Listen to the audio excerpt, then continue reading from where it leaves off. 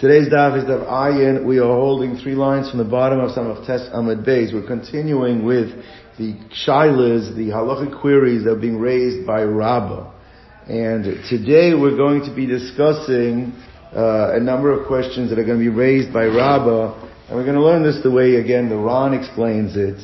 And just in order to understand the scope of the query, there's a number of different issues in each one of the queries. There are going to be a number of presumptions, assumptions that are being made, but they themselves are going to be subject to discussion. Now, let's just take the wording, the Boy Rabba, Kiem Lechi Hayom. Let's say the person said to his wife or to his daughter that Kiem Lechi Hayom, I am being Mekayim your neder for today. Now, we know that both the father and the husband have the right and the ability to either revoke or to uphold. They could either revoke the neder or they could be Mekayim, they could affirm the neder. This fellow, what he did was, he said, I am Mekayim it for today. Now, what's the question? The question is, do we infer from the fact that he said, I am being Mekayim it for today, that he is implying, but for tomorrow, it will be annulled. That today it's Mekuyim, but for tomorrow it's going to be a Hafora. Now, that's the way the question reads. Now, the Ran explains, but that question is predicated upon a number of assumptions. Because assuming that is what he means, and they say, okay, then therefore, today it'll be affirmed, tomorrow it will be annulled. Let's assume that that's what it means. But therefore what? I mean, in order to raise the shaila, you're assuming that even though we said that on the day that the person hears the neder, that's the day that he has to be affirming or he has to be annulling the neder. And here what the person is saying is that I am, even if it means that I am being mekayim for today, but meaning that I am being made for tomorrow, you're assuming that the din is that if you hear it today, it just means you have to affirm today, or you have to revoke. But it doesn't mean that the revoking has to start today. You can defer it and let the revoking start tomorrow. That's the assumption that's being made. We're going to question that assumption in the next couple of lines. But the assumption right now is that if in fact what the person meant is I'm being Mekayim the neder today, he said I'm being Mekayim today, implies that he's being made for tomorrow, that you're implying that would work, then you have to assume that even though the Torah implies that you have to do something on the day you hear it, it means yes, you have to do something on the day you hear it, but you can defer it that it should start tomorrow. That's assumption number one. The other assumption we're making is that if you say that I'm affirming something for today, you can temporarily affirm.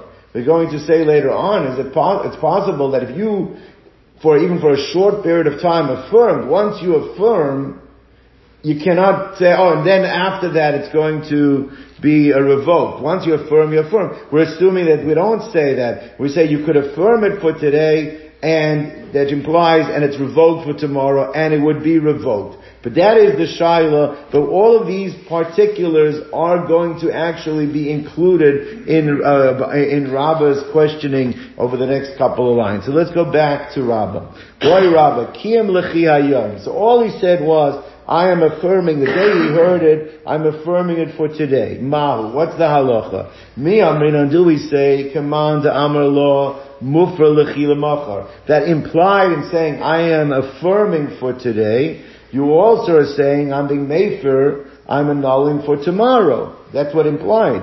Oh, dial mahala amar law. Or maybe you cannot revoke by an implied statement.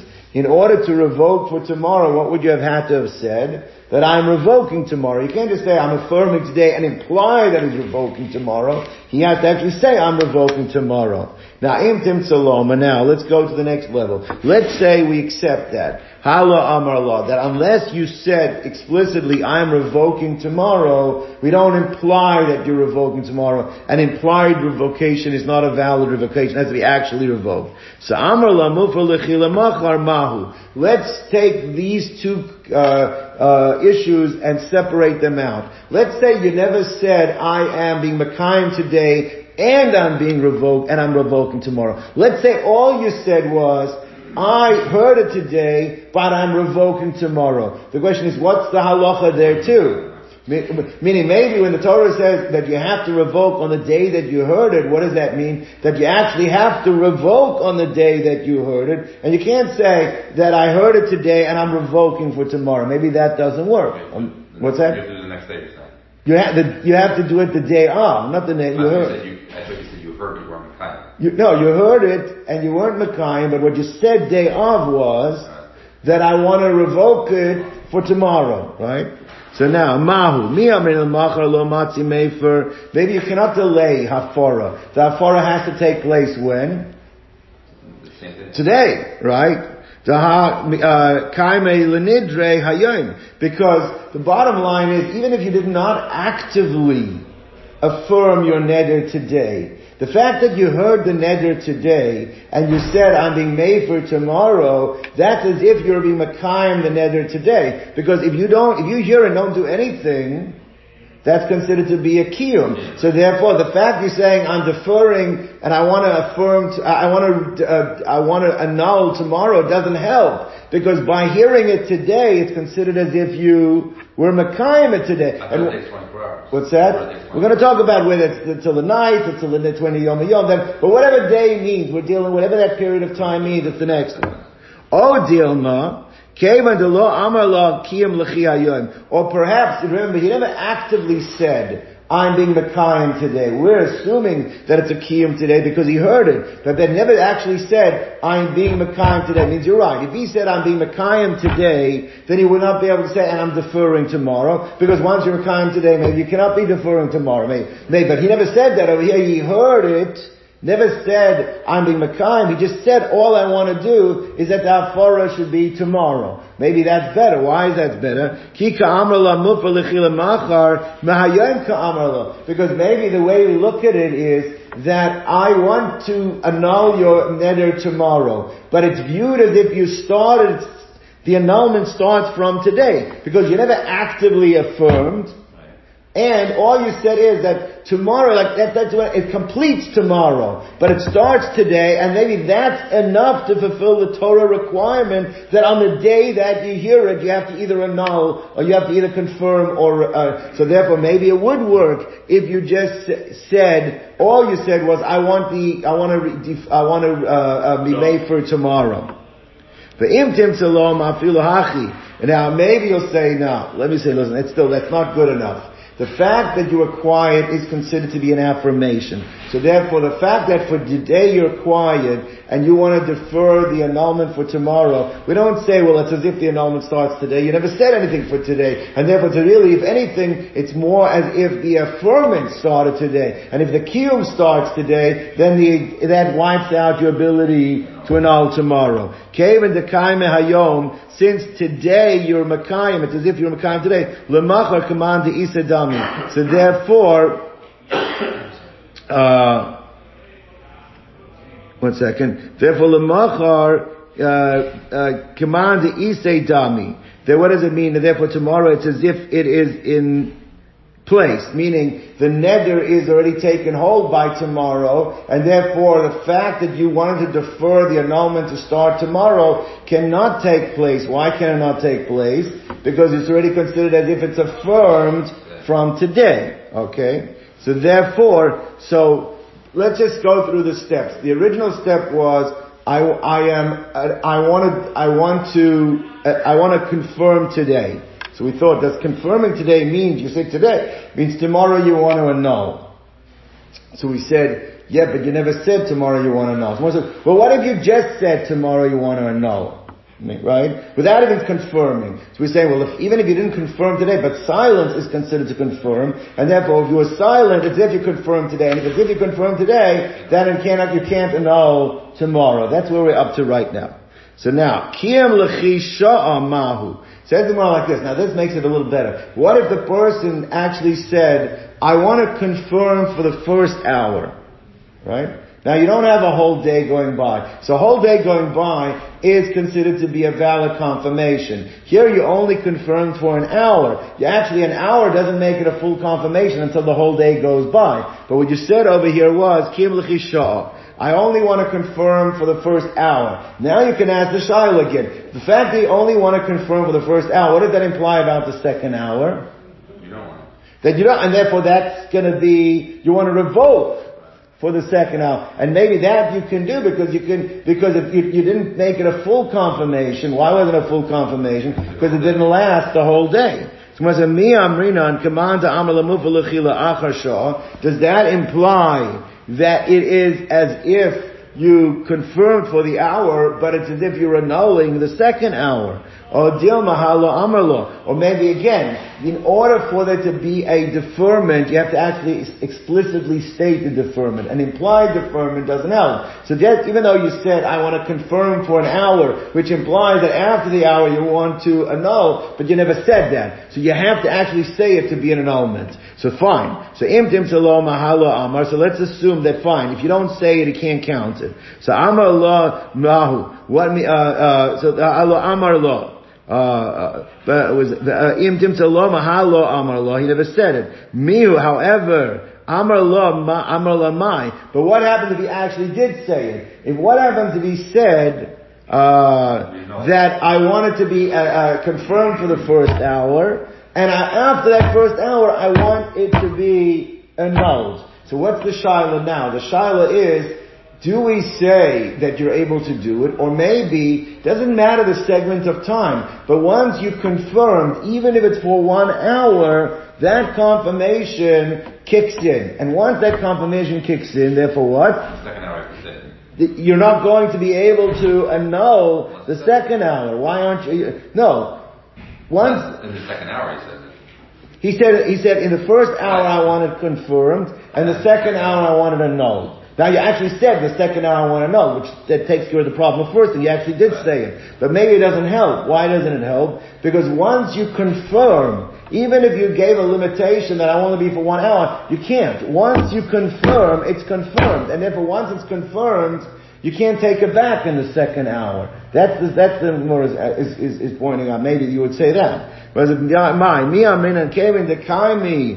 you're confirmed, even though your original confirmation was for how long, was only for 1 hour, doesn't matter, because confirmation is confirmation. And once you did it, you can't take it back. Maybe no, because we know that if it's not a full confirmation, if the confirmation comes through silence, for example, it doesn't take hold until you wait the whole day. So this wasn't a full confirmation, because you said I'm only confirming for 1 hour. So maybe you have the ability to pull it back in the second hour and actually therefore revoke for the second hour. We don't say that once it kicks in, because it's not different than silence. This was an active confirmation. I mean, a full confirmation is no shayla. If a person confirms, you don't wait the whole day. But this person confirmed for 1 hour. So do we view it like silence, and therefore you could take it back? Or maybe no, once you confirm, it's confirmation, you can't take it back. So therefore, do we say since you have a whole day normally to confirm, but it's not a full confirmation, and therefore within the day you could still you can annul, you could be made for. So ki amar mufar lechi mahani, and therefore the fact that in the second hour you said mufar lechi, it should work. That's the question that the Gemara wants to know.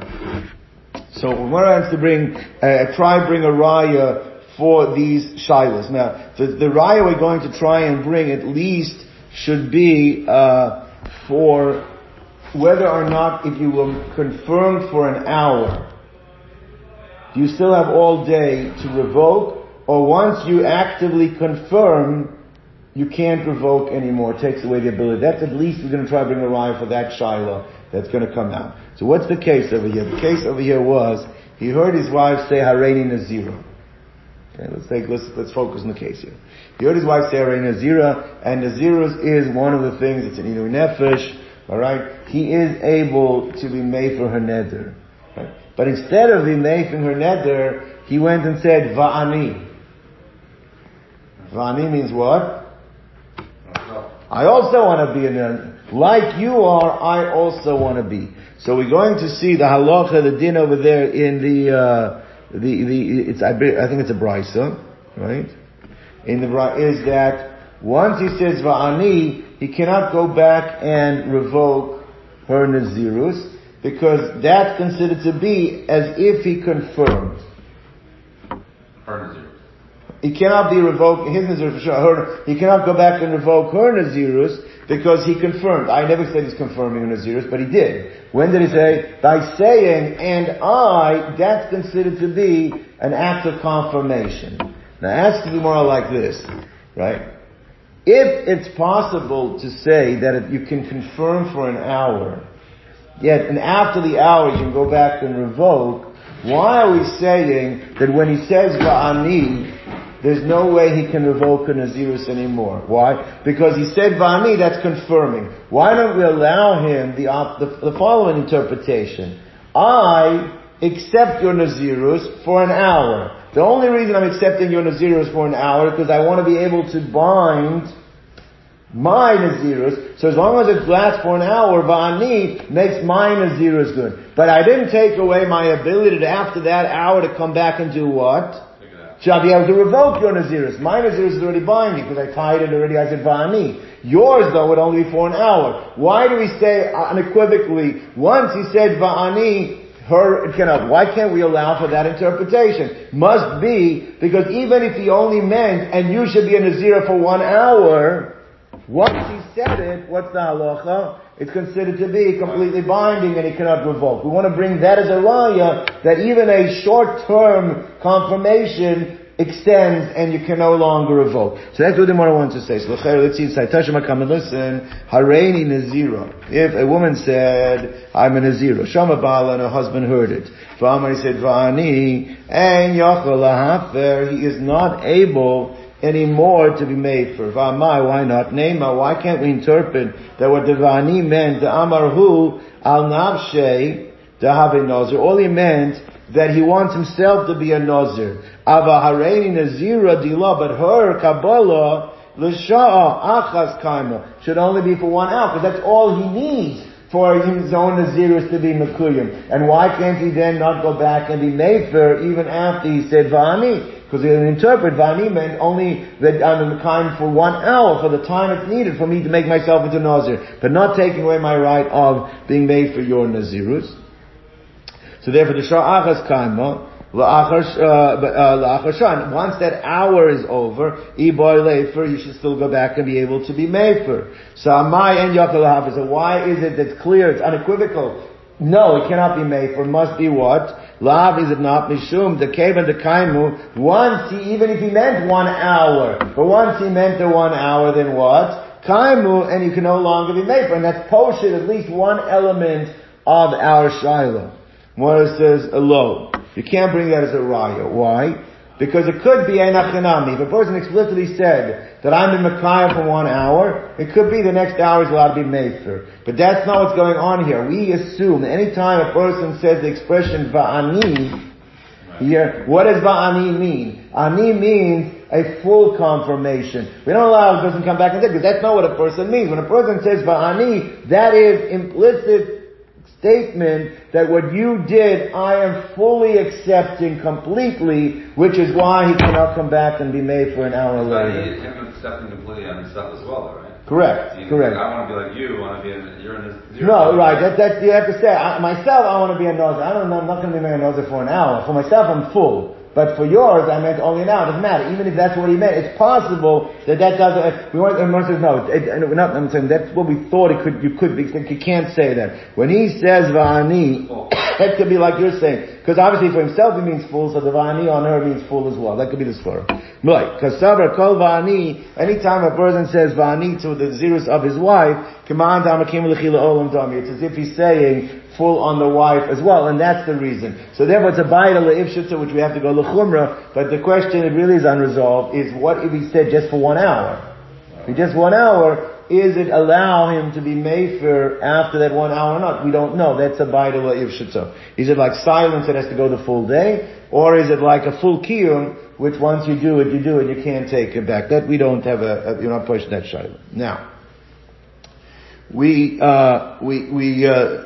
discussed for the last couple of days this concept, and we're going to go back to it again as well. So we said that by Erusin, when a woman is a pnuya, if she is a nara or younger, her full jurisdictional rights belong to the father. Once she becomes an arusa, he's splitting her jurisdictional rights with her husband, even though she's still living in the father's house. It's the first stage of marriage. And here, if she has Nedarim, those Nedarim can only be revoked if both parties come together and both revoke them. But only half doesn't allow, it's only a full revocation when both are together. Now, Mesa'av, let's say the father died, so now, at this point, there is no father.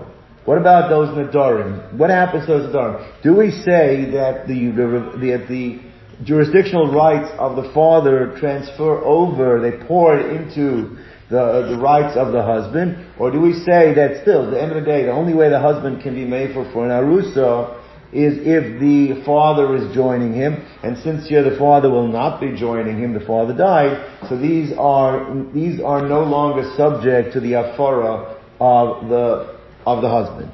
So Mesa'av loy nisreikna reshus labal. We do not say that they transfer over, they cannot transfer over to the domain of the husband, and these Nedarim will not be able to be revoked. However, Mesa'bal, the other way around, it's not true. If, let's say, you have a husband who's married in Arusa, she's still living by the father, and he's the one that died, and she has Nedarim, so now this resets the clock. His rights are now dissipated, they actually transfer back to the father, and the father on his own, unilaterally now, is able to be made for those Nedarim. So therefore, it does pour into the domain of the father. And in this way, the father's jurisdictional rights are stronger than those of the husbands. Because the fathers are non-transferable, whereas the husbands are transferable back to the father. Clear? Right. Now, till now we're talking about only when she is an arusa. Because once she is a nesua, an arusa, and also that she is still a nara. But once she becomes a bogeres, the father loses jurisdictional rights. He can no longer be made for on a bogeres. And says the Mishnah continues, there is another way where you actually see the jurisdictional rights of the husband are stronger than those of the father. Now, what's the case of here? Shabal Mefer Bevagar, that the husband is able to revoke Nedarim even if his wife is already a bogeres, whereas the husband does not have that capacity. Now, just to step back for a moment, when we say over here that if she becomes... You mean the father? The opposite. Did I say the opposite? That the husband is able to do it for a bogeres, and the father is not able to do it for a bogeres. Now, just as to step back over here for a moment, just recognize this. We are still talking about an arusa.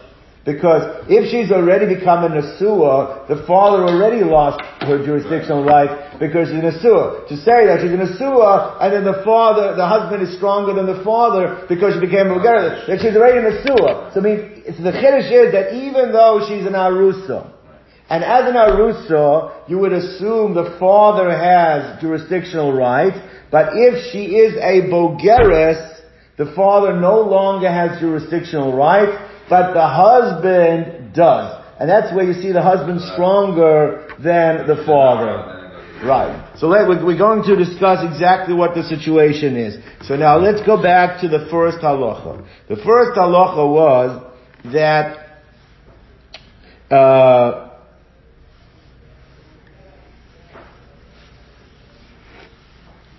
where's the place? The first halacha that is as follows: is that why do we say? The one wants to know why do we say that first halacha that if the father dies, then we do not allow the jurisdictional rights of the father to shift to the husband. We're gonna see the second part of it too, because we said it does work the other way. We said if the husband dies, it shifts to the father. But we said if the father dies, those jurisdictional rights die with him. They don't shift back to the husband, and the husband is stuck, by the way. You have to go to a chacham, go to a beis din, but that unilateral rights are not granted to him. Someone says, my time, what's the reason? Someone says, the Amakrov, because the pasuk says like this. There's a pasuk that is in Bamidbar. It says, Eila chukim asher tziva Hashem es Moshe. These are the statutes that were given over from Hashem to Moshe, lebein ish leishto, between a husband and wife, ben av levita, between a father and a daughter, ben urea beis avio, when she is a nara in the home of her father, ben urea beis avio, when she's a nara in the home of her father. And Chazal darshan over here that this extra clause of ben urea beis avio means that the jurisdictional rights of the father always remain in the home of the father, even after he passes. That's how we darshan it. It's b'nureah beis aviyah. They remain in the home of her father even after he passes, which is basically another way of saying what? Back to the father. Let's say the father dies. It doesn't go anywhere else. That's what it's saying. It doesn't go to the husband. It stays in the home of the father. It doesn't go to the husband, which means that's where we know that if the father dies, the husband cannot unilaterally revoke it because he does not have the father helping him. So that's the drosha. So my time, the Amakrab in Ureo, when she is a Nara, she's in Beis Aviyah, and she's Beis Aviyah. Mesa Baal to teach, so that teaches us that first halacha of Mesa Av, we do not say Nisrokna that it transfers the Beis Baal. What about the second halacha? Mesa Baal, Nisrokna Shusa Av. Why do we say that if they had joint jurisdiction, but then the husband dies, that the father does take over the jurisdictional rights and can unilaterally do it? We had this drasha a few days ago. What do we say over there? I think it was either yesterday, 2 days ago. What do we say? Minna Alon said, Amar Rabba, Amar Krav, Im Hayosiya Leish, Unadareh Aleho. This is the pasuk that tells me that if she gets married and she has Nedarim on her, but it uses a double lashon. Remember, it says Hayosiya. It says the word Hayosiya twice. Why does it say if she gets married, she gets married? It tells you like this. It's telling it's talking about a situation where she married the first guy and had Eresin with Nedarim on her, and then he died and she married a second guy. Alright? And what's the novelty? The novelty is that the same status that the father had before the first guy got married, he also has that same status before the second guy marries his daughter. Which means like this, if we just speak it out, it means that just as before the first fellow married his daughter, what was his status? The father's status? Before he married, before he got married. Before, it means he had unilateral rights. So too, even though now he shares it because she got married to the first guy, but when that first guy dies, it goes back to the status like it was before the first guy married her. It goes back to that status now before the second guy marries her. Now the only way you could say that, the Gemara says right now, is if you learn between the two marriages. That wants to compare first marriage to second marriage. So just as before the first marriage, father had unilateral rights, so to before the second marriage, the father has unilateral rights. Now what do you see? You see when the husband dies, it goes, his jurisdictional rights transferred back to the father. That's what the Gemara wants to say. Makish, the Torah is comparing Kodmei Havaya Shnia, the Nedarim that existed before the second marriage, Lekodmei Havaya Rishona, to the Nedarim that existed before the first marriage.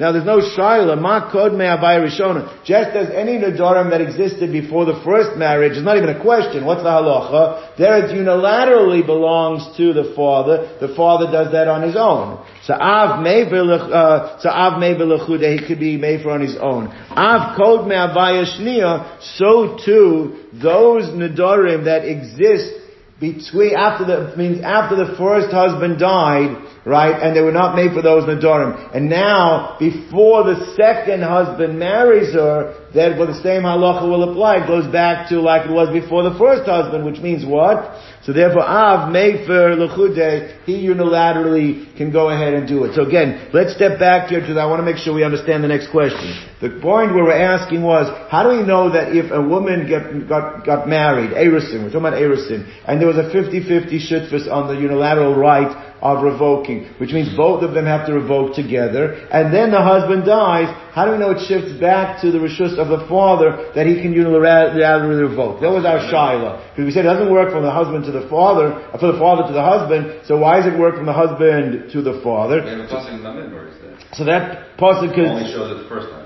The pasuk says, Nureya only shows that it never shifts over from the father to the husband. But what about shifting from the husband to the father? So it says, because why does the Torah make it this applies by second? The pasuk says, Hayatzia, even if two marriages. Why are you talking about first marriage and second marriage? It wants to juxtapose the second marriage to the first marriage. Just as first marriage, before that marriage existed, the father had unilateral right. So too, by the second marriage, before that marriage exists, after the first guy died, he goes back to having unilateral rights. Therefore, you see that the father, it takes over the rights of the dead husband. That's why we want to bring a riot, right? Everybody with me?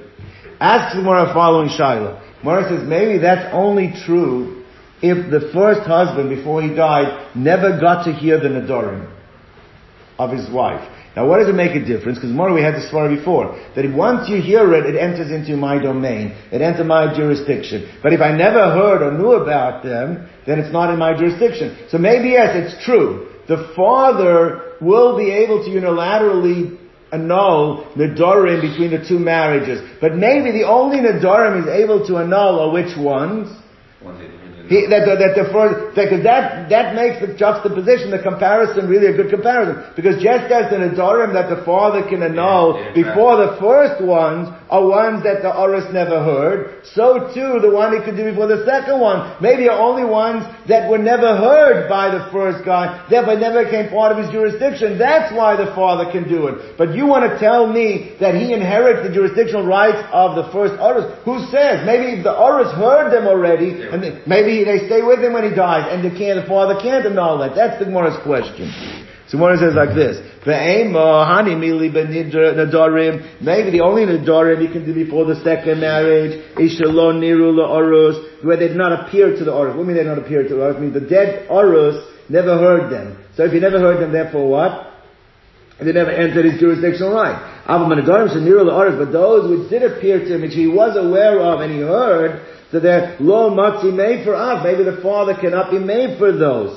The Gemara says that can't be. Why can't that be? Because if it's Nedarim that never entered into the jurisdictional rights of the first Orus, I already know the father can be made for those. From that other pasuk in Bamidbar, Benurea Beisavia, anything that's in the Nara's home, the father has the right. So if it never entered into another Orus, then that I already know for sure from that pasuk. I don't need the juxtaposition of the two marriages to teach me that. The only purpose of having the juxtaposition of the two marriages means even though they entered into the jurisdiction of the first husband, and then he dies, the father can go ahead and be made for it. So when it says even if it's a Nedarim that never appeared to the dead Orus, means he wasn't aware of them before he died. Even though Rabbi Savir Nafta, that's Pashut can be learned. That anything that never left the father's jurisdiction, the father can go ahead and be made for. I don't need a drasha to be teaching me that. So therefore the drasha of Imhayosiyah, juxtaposing the first marriage to the second marriage, must be telling me that even though the Nedarim were heard by the first husband before he died,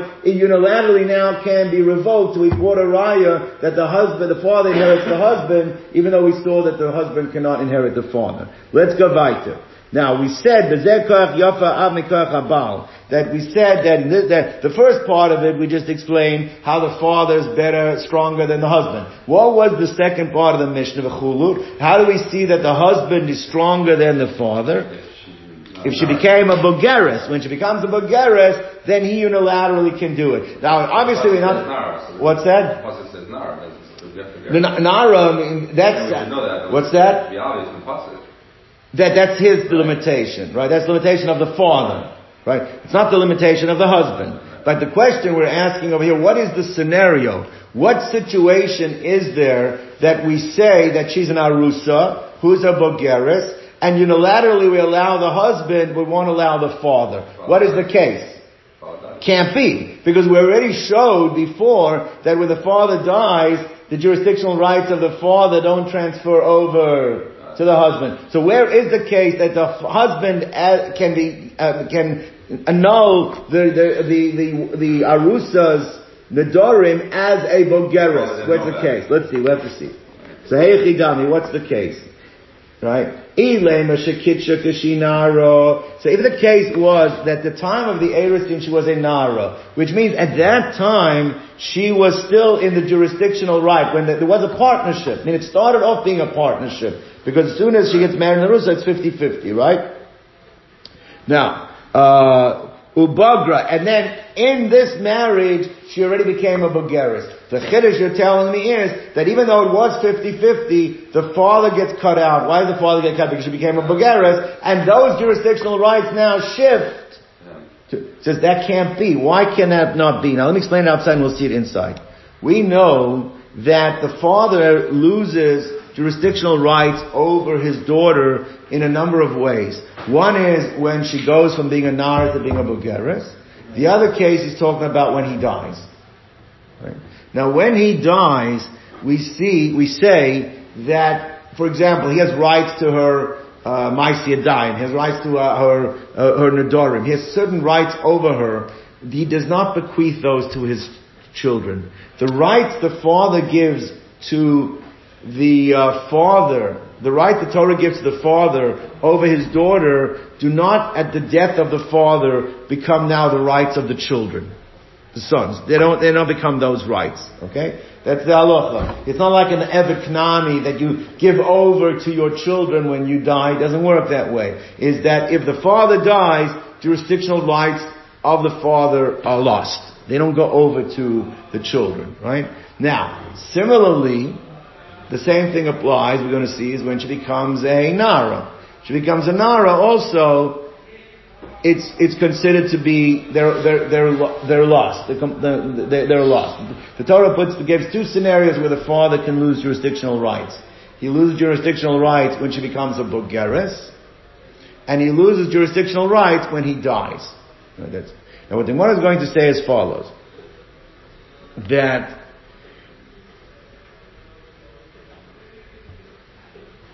these two, we need to compare these two events.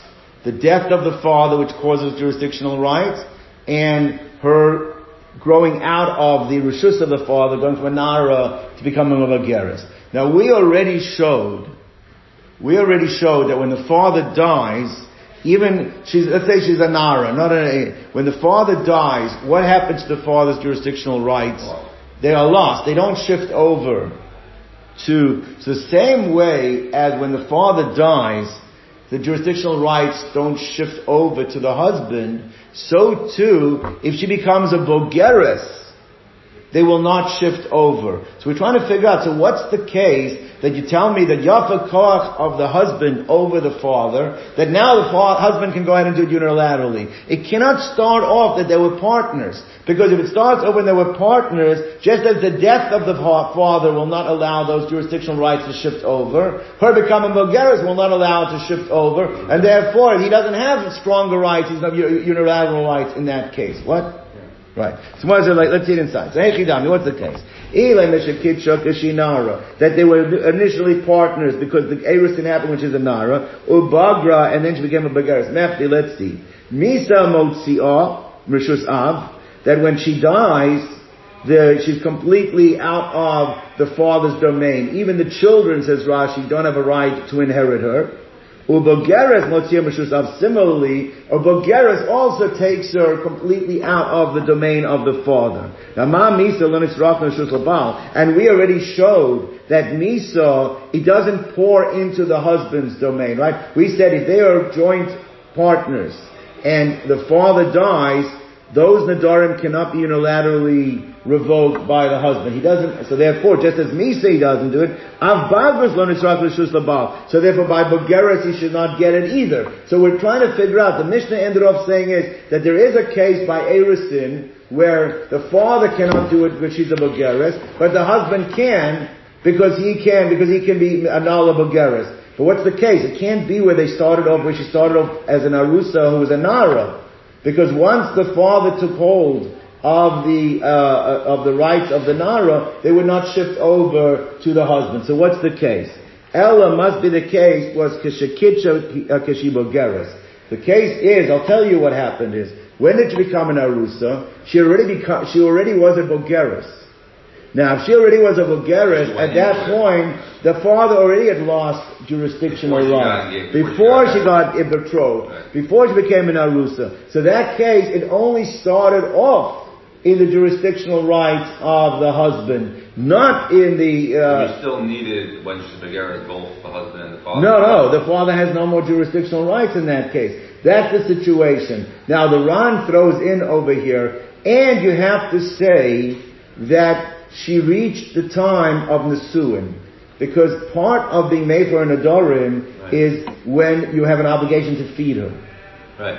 But if it's before... She's still in the house of the father. What's that? She's still in the house of the father. Well, the father has no longer obligation to feed her because she's a Bogeres.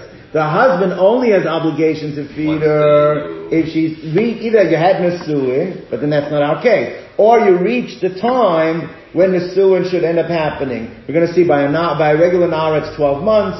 We're going to see what it is by a Bogeres. Right, 12 months. So, but the point, and even though she did not have it, that's the case where the husband is able to do the unilaterally annul her Nedarim. The father is not able to do it because she's a Bogeres. But the father's rights did not have to shift over. Why do the father's rights not have to shift over? Because it started off as a Bogeres, and therefore you don't have. That's the case of our Mishnah. That's what Gemara is saying. So Gemara says like this. So Gemara says, Ela shekitcha kashi Bogeres. Now, let's just step back for a moment. Again, based on the Gemara in Ksuvas and the Gemara later on in Nedarim, the Ran points out is that even when a husband is going to be mefer the Nedarim of his wife, an Arusa, it has to be that he already has an obligation to feed her. Because if you don't have an obligation to feed her, you don't have the jurisdictional rights to go ahead and be made for Nedarim. But she's an Arusa. So if she's an Arusa, how could he have the obligation to feed her? Must be that what happened, the time to do Nesuin had come and gone. But now you have an obligation to feed her. That's the scenario over here. Now the Gemara is going to say... It passed the 12 months. We're going to see, but she's a Bogeres. We'll see if it's 12 months about Bogeres. But the Gemara is going to ask the following question. Is that this is a Mishnah later on. There is a Mishnah later on that actually brings down a Machlokes Rabbi Eliezer and the Chachamim. The Rabbi Eliezer this is Rabbi Eliezer Shita. Rabbi Eliezer holds that if a Bogeres has passed her due date for the time for feeding her, she's passed it, then at that point... What's that? Is it technically... Well, she's not on a Nesua. But does that but since he's obligated to feed her from that point, can he also be made for her Nedarim? Rabbi Eliezer says yes, the Chachamim say no. But the point is, why do we need, this is explaining our Mishnah. Our Mishnah said there's a case where the husband is stronger than the father. The case of Bogeres. Now what does that case have to be? She got married as a Bogeres, it passed the time where she has to feed her, and going like the sheet of Rabbi Eliezer, he can go ahead and be made for her Nedarim. So why do you have to write this case? It's going to be later on. We're going to have this, Mamish going to have this sheet of Rabbi Eliezer is going to be mentioned later on. Why are you bringing it up again? It seems to be redundant to tell me the sheet of Rabbi Eliezer twice. That's what the Gemara's question is. So frag the Gemara, we already learned this one time. What's the reason of recording it a second time? Where do we see this later on? It's going to be later on Gimel Ksubas. We had it on Daf Nun Zayin. It says, a bogeres sheshasa yud beis chodesh, a bogeres that waited 12 months. That's the 12 months are important here. Why the 12 months? Because he has to feed her, right? It could be made for an Nedarim. Now the Gemara goes on a complete tangent. What the Gemara is going on a tangent right now is, it's true that a Nara, you start feeding after 12 months. There's a Shita over there that a bogeres only need 30 days. Right? So the Chara, why does it say over here bogeres that waited 12 months? Take a look at the Ran. It's not so simple. But waited past 30 days. It's not 12 months. Hagu bakasha amart bogeres. It says bogeres sheshasa shnei masach chodesh that made it 12 months. Bogeres lama li shnei masach chodesh. You don't need 12 months for bogeres. V'lamed yom sagi. All you need is 30 days, right? This happens to be Rav Huna's Shita, which is refuted later on. He's saying it must be talking about a Nara. The Gemara says like this. So, no, but the Gemara can't be talking about a Nara. So the Gemara says like this. So Tzani, Bogeres, no, it could be talking about a Nara, actually. It could be talking about a Nara that has 12 months or... She's past her father's house. Right, and she has no obligation to meet her. Right. So the Gemara says, Tzani, what you have to say, Bogeres, V'sheshasa yud beis chodesh. They make it like it's two separate cases. It's either bogeres, who 30 days might be enough for, or a nara that's like, right, there, the Lezer sheet is, you could be made for her Nedarim. Now, even though you can start feeding. Right. Now, I'm going to say it like this, Mikol Makom Kasha, but nevertheless, the question goes back to being a question, is that if that's Rabbi Lezer's Shita later on in the Mishnah, why does our Mishnah have to say it again? Why do we have to, it's redundant? So I'm going to give two ways to answer it. Ibais ema hachadavka ubegeres ktani hasa mishum debai iflugi Rabbi Lezer Rabbanan. First answer is like this. You're right. Here it's the primary introduction of the Shita Rabbi Lezer is our Mishnah. The only reason it mentions it later on, because if it only had our Mishnah, there's a halacha, the stam Mishnah, that's the halacha. If it's a stam and then it followed by machlokas, that's not the halacha. So it had to, here, it wanted to tell you the Shita Rabbi Lezer, that's primary over here. But it had to repeat Rabbi Lezer over there to show you that the halacha is not like him. Because if it never repeated the machlokas, Rabbi Lezer and the chachamim over there, then you would think the halacha is like this. So therefore it's not a redundancy. It said it here, but it wrote it mentioned over there to show you that it's a stam angach machlokas. And we don't follow Rabbi Lezer. And we don't follow Rabbi Lezer. That's one way of answering, which makes that the primary introduction of Lezer is here.